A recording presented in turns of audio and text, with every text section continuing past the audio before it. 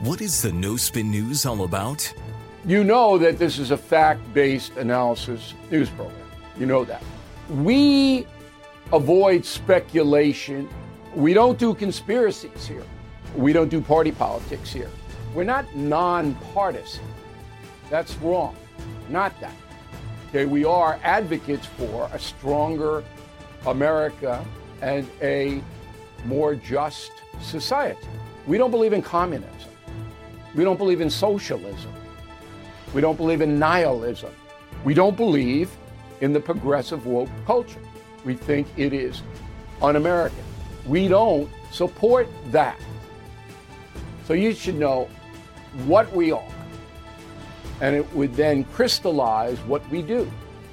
Listen to the No Spin News. Subscribe to Bill O'Reilly's podcast feed wherever podcasts are available. The media has systematically lied to you. The Hunter Biden laptop story, the origin of COVID-19, the Trump-Russia collusion hoax, or how your money's being spent in Ukraine. Enough already with the lies. No more lies, hard truths only. That's what the Truth Podcast is all about. It's not standard conservative talking points. If you want that, go somewhere else. But if you want the hard truth delivered to you in a way that challenges you and will challenge me intellectually, you're not going to find anything like this on the internet. Subscribe, download now, The Truth.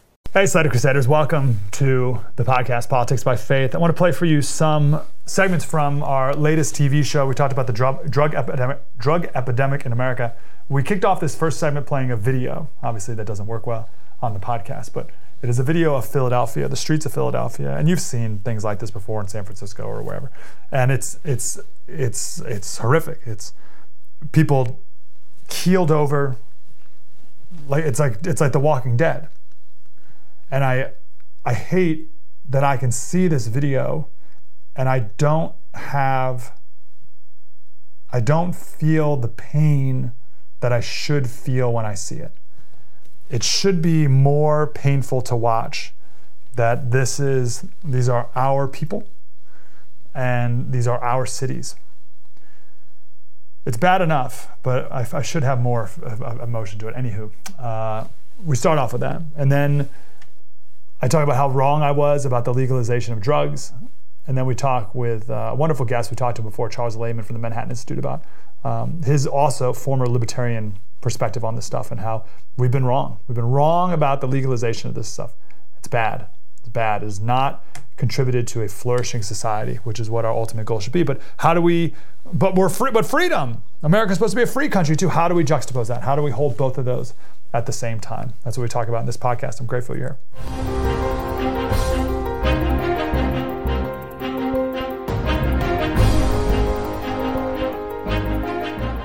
Hey, Slater Crusaders, America's the greatest country in the world. Welcome to our latest special, Politics by Faith, the drug epidemic. We're going to talk about drugs in America. This is downtown Philadelphia. Look at our cities. Look at our people. Look at what we're doing to ourselves. This is an empire in decline. This is late stage empire, drugged out of our minds. But it's not just the downtrodden in our cities. This is a problem everywhere. So before you think, oh yes, Slater, but that's those people, and that's way over there. 70% of people are taking some sort of drug. And we're close to a majority of Americans ingesting marijuana in some way. We are a drugged out people. And it is making our country worse. It is making the lives of Americans worse. We are not living in reality. I have been wrong only 3 times in my professional life. No, I've been wrong a lot, but 3 pretty big ones. The first time I was wrong was, or one of the big ones was the Iraq War, weapons of mass destruction. One of the lessons for me that I learned in the aftermath many years later was how I will believe something with no evidence, and how long the lengths I'll go to avoid having to admit I was wrong. How far I'll go, how long it will take for me before I will admit, ooh. And I vow to never take that long to admit I'm wrong ever again. The second thing I was very wrong about was gay marriage. I took the libertarian approach, thinking I was so smart, trying to thread some third way needle. Right? So you had the gay activist over here saying marriage can be whatever we want it to be, and then you had the religious nutcases over here saying marriage is between a man and a woman, we must defend it. And I found this clever third way of, yes, marriage is sacred, it's a church institution, let's defend it inside our churches, and let the state define it how they want to define it, and we'll define it however we want to define it, and everything will be fine. And I was wrong. I should have been a bigger supporter of the religious nutcases. They were right. Now I am a religious nutcase, so I guess it's okay. I should have been more vocal in my support, my defense of marriage as a man and a woman. But I just sat back and let the progressive left destroy another essential pillar of our culture. And the third thing that I've been very wrong about was the legalization of marijuana. Again, I took what I thought was the clever libertarian approach. And there are three reasons why I supported the legalization of marijuana. I lived in California at the time. First was, if we legalize marijuana, it will undercut the Mexican drug cartels. Right? They're selling this illicit, illegal thing. Let's make it not illegal anymore, and then there'll be no more cartels selling marijuana. We'll drive them out of business, right? Second reason I supported the legalization of marijuana was the medicinal purposes. People are sick. And if this provides some sort of relief as a medicine, then we should let people have it, right? And then I took it to the next level. And I said, well, hey, let's legalize all drugs while we're at it. This war on drugs hasn't worked. Very popular libertarian talking point. The war on drugs hasn't worked. It's a failure. It's as bad as prohibition of alcohol. I remember I watched the Ken Burns documentary and just replaced the word alcohol with marijuana, and it was the same thing. So we need to legalize all drugs, because if we legalize cocaine tomorrow, are you just going to go out and start using cocaine? No. So let's just legalize drugs. It's pointless. Hooey. Was I wrong about that? So let's go backwards through all three of those. Sure, I won't start using cocaine. You probably won't start using cocaine. But 10% of people will. And that's enough to be a disaster. If something is more available, there's going to be a certain percentage of people who will use it. People who don't have a conviction against it, if it's available, they will. And 10% of people, or whatever that number is, it's a lot of people that will have a drastic effect on families in our country. And we see it with the legalization even of marijuana. It's everywhere. Every billboard, corner stores, all throughout our cities and outside cities. Kids eating gummies, going to the hospital. It's everywhere. Everywhere I go, smell marijuana. Literally, I go to parks everywhere. It's more prevalent than ever. Why? Because it's legalized now. So it's everywhere. And when it's everywhere, more people will use it. Second thing I thought was that, marijuana treats chronic pain. It'll make people feel better. No, it doesn't treat chronic pain. It's a placebo. Here's a major study that was done on that. It was a meta-analysis of 20 randomized controlled studies. So they took 20 different studies and analyzed the results.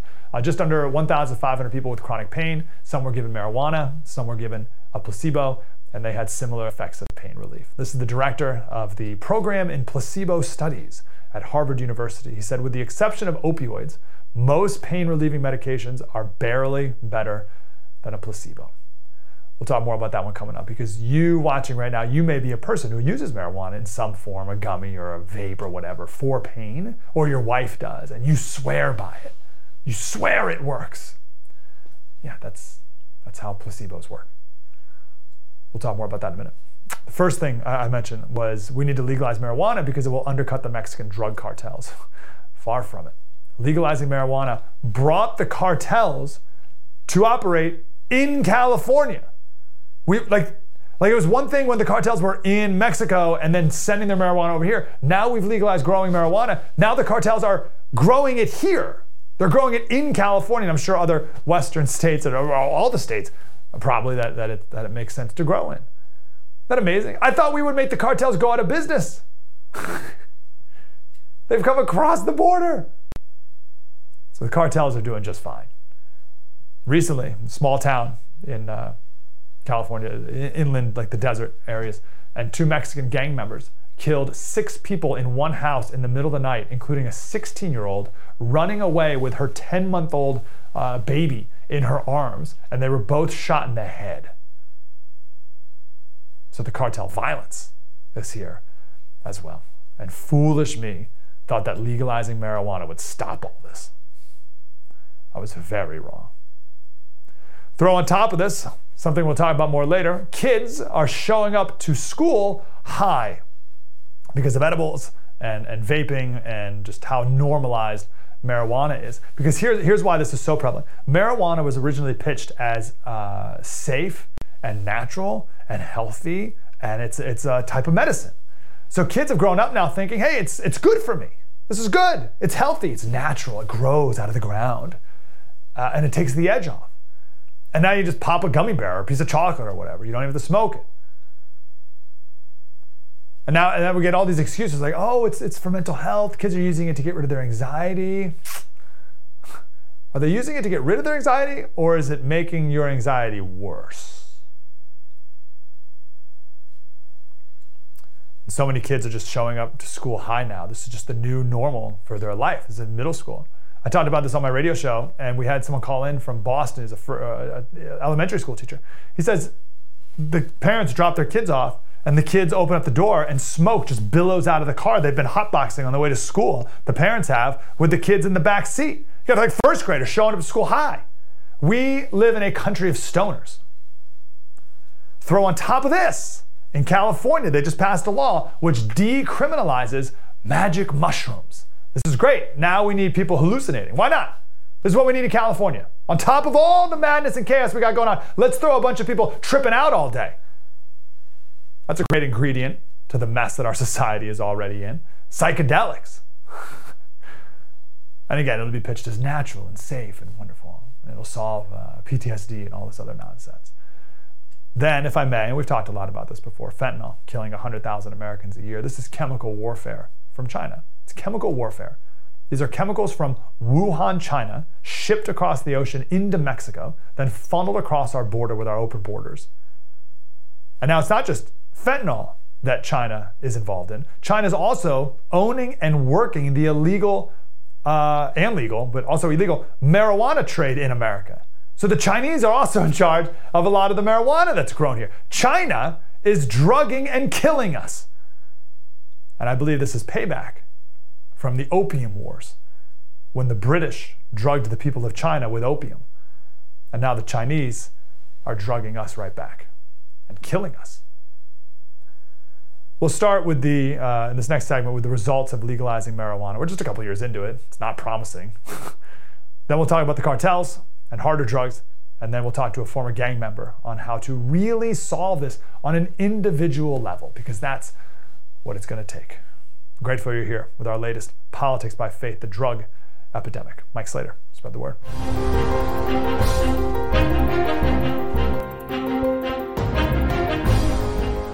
Public Square is our first sponsor we've ever had on this podcast, and I can think of no better sponsor imaginable than the wonderful people at Public Square. Free app for your phone, free download, and it is a collection of businesses near you and around the country that share your values. It's as simple as that. Stop giving your money to Bud Light. Stop giving your money to all these companies that hate you, that are pushing literally satanic stuff. Like Target has t-shirts with Satan on it. Like, so this isn't even like crazy Christians saying everything's satanic. There's products with Satan on it. I'm allowed to call that satanic. Stop giving them your money.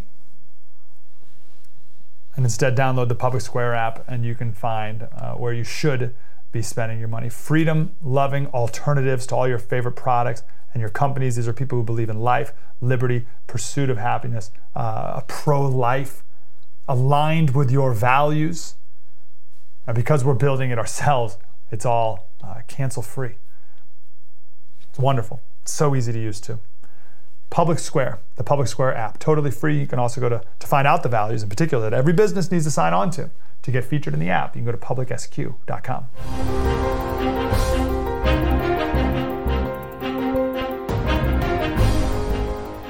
Hey, Slater Crusaders, welcome back to our special Politics by Faith, the drug epidemic. Charles Lehman is here. He's a fellow at the Manhattan Institute a contributing editor at the wonderful City Journal, and he's got a Substack called The Casual Fallacy, where recently he wrote a wonderful, in-depth, detailed data, everything you need about how this whole legalization of marijuana thing hasn't quite been panning out like we've been promised. Charles, great to talk to you again, brother. How are you? I'm doing well. Thanks so much for having me on. Yeah, man, you and I were both took the libertarian approach on legalizing marijuana, and now we can reflect back a decade or so later. How's it going? I think not. Look by the standards of libertarians, certain libertarian standards, great. By some measures, 19 to 30-year-olds are consuming a lot more marijuana. Marijuana is broadly much more accessible than it used to be. But I think that what we are seeing in the long run is that mostly people who consume marijuana before are still consuming marijuana. Mostly people who are not consuming marijuana continue to choose not to consume marijuana.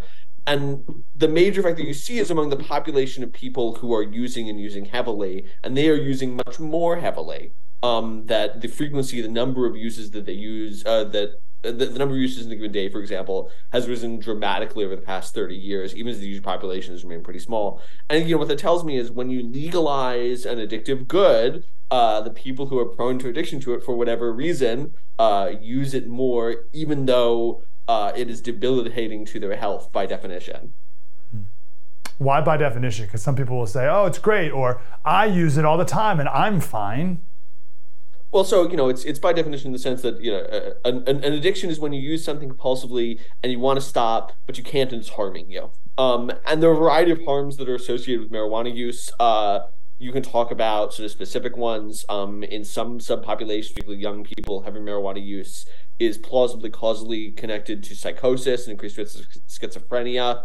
In the short run, marijuana use can lead to marijuana-induced psychosis among a broader population. It can lead to marijuana hyperemesis syndrome, which is fancy doctor language for throwing up a lot, throwing up so much you can't stop. And then more generally, even bracketing those very specific concerns, marijuana is it's what a friend of mine called a performance degrading drug. Being high all the time is not conducive to living well. It makes you slower. It potentially makes you more anxious. It makes you less able to engage with the world around you. It's interesting because a lot of people will say, no, it takes away my anxiety. I take it to calm down, to take the edge off. But the argument is, well, no, it also causes anxiety. What do you say? I think it's a little bit hard to tell. I think there's probably some what we call heterogeneity there. There are some people for whom stable marijuana use, a little bit of marijuana is going to lead to a reduction in anxiety. That's plausible. And you see a correlation between anxiety, marijuana use, because anxious people may even go prone to take marijuana. It seems likely that high doses of THC in particular, and the potency of marijuana seems to have risen substantially under legalization for reasons we get into. High doses of THC are associated with higher levels of anxiety.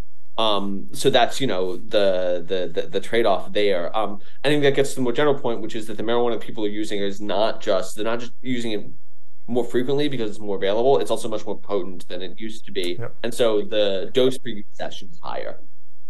Yep. So I talked about this on my radio show, and we had a bunch of people call in. Actually, we had a bunch of former police officers call in who were like, oh, I was against legalizing marijuana, but now my wife uses it because she's in chronic pain to sleep.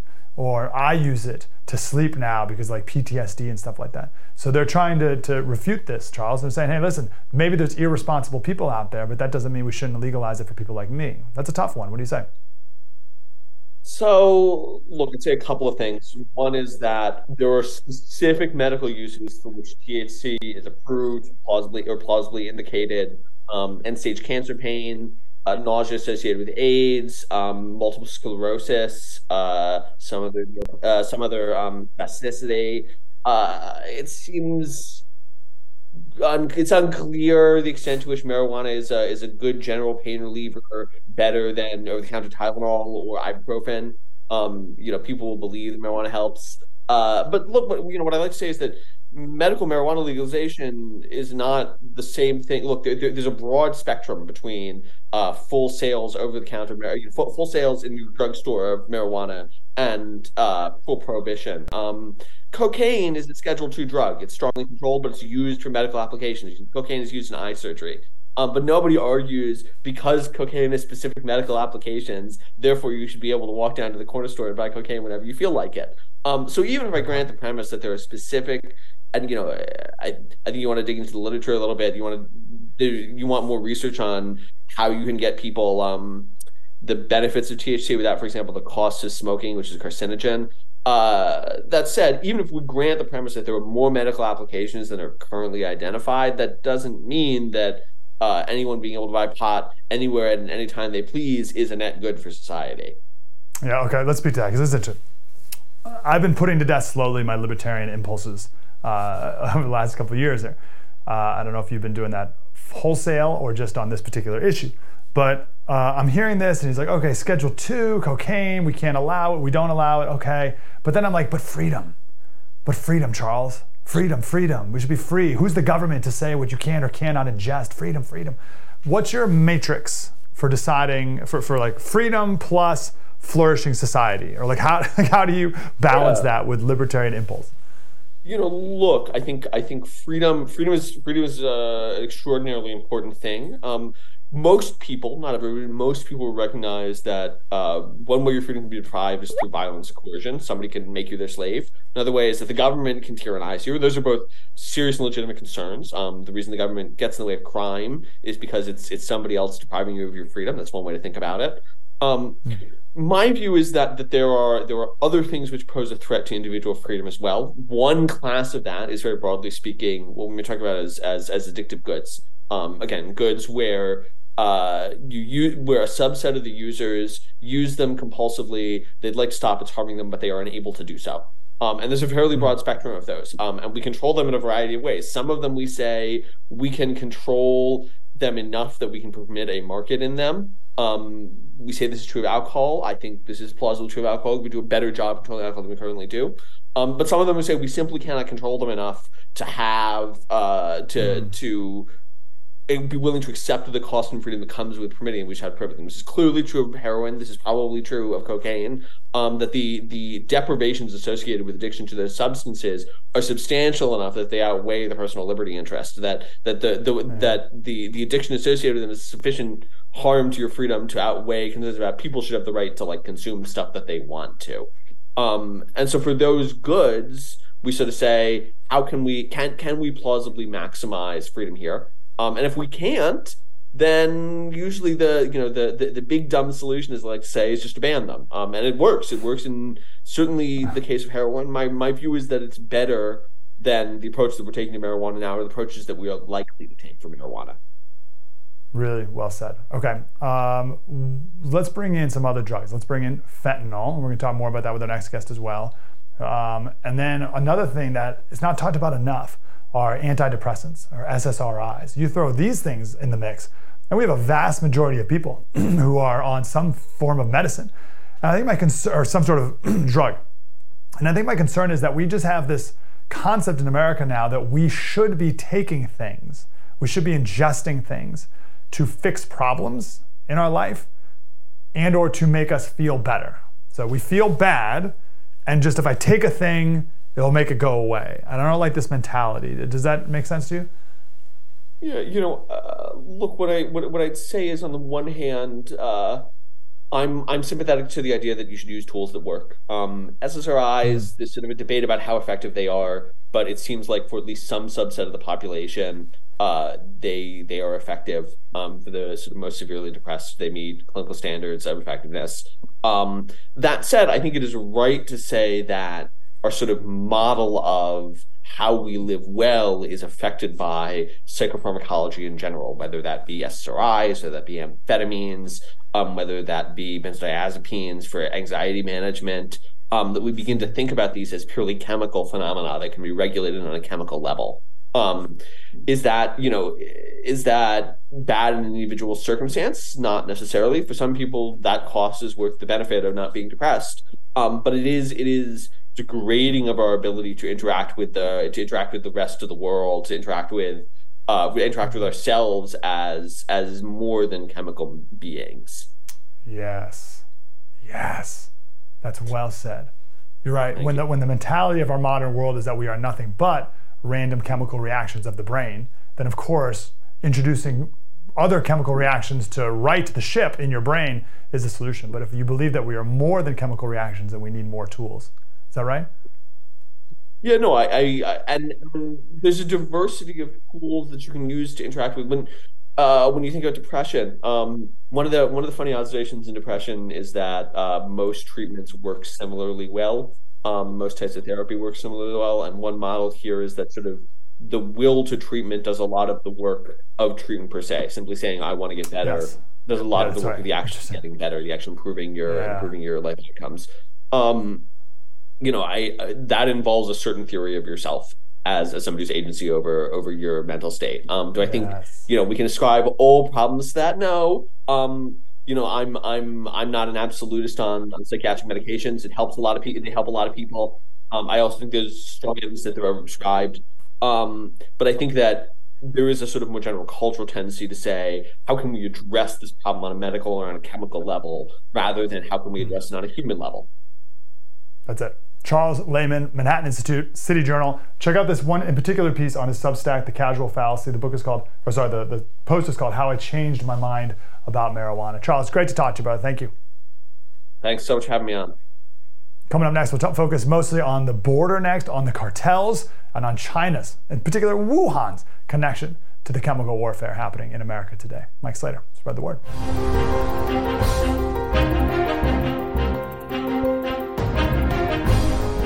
Well, when it comes to the debt ceiling, which has been raised, disaster averted, right? Yeah. Billionaire investor Ray Dalio, he said, increasing the debt limit means there's no meaningful limit on the debt and will eventually lead to a disastrous financial collapse. Of course, it would have to. How could it not? JP Morgan warned, cut stocks, buy gold, hold your cash. Wells Fargo says gold's in a super cycle, could last another 6 years. Worst case scenario is $3,000 gold. The search how to buy gold on Google hit record levels in April. So you're not alone in wondering if this is good for your family, if it's a smart investment, smart move. And then also how. The question isn't should I buy gold? People are Googling, how do I do it? Call Patriot Gold Group. They're the best. That's where I buy my gold. They also have a no fee for life IRA, where your IRA or 401k can be in physical gold and silver as well. And you can just buy it and own it and have it in your hands. Pretty amazing. 1-888-617-6122. 888-617-6122. Get a free investor guide today. Tell them you know Mike Slater. They'll treat you absolute first class. 1-888-617-6122. PatriotGoldGroup.com.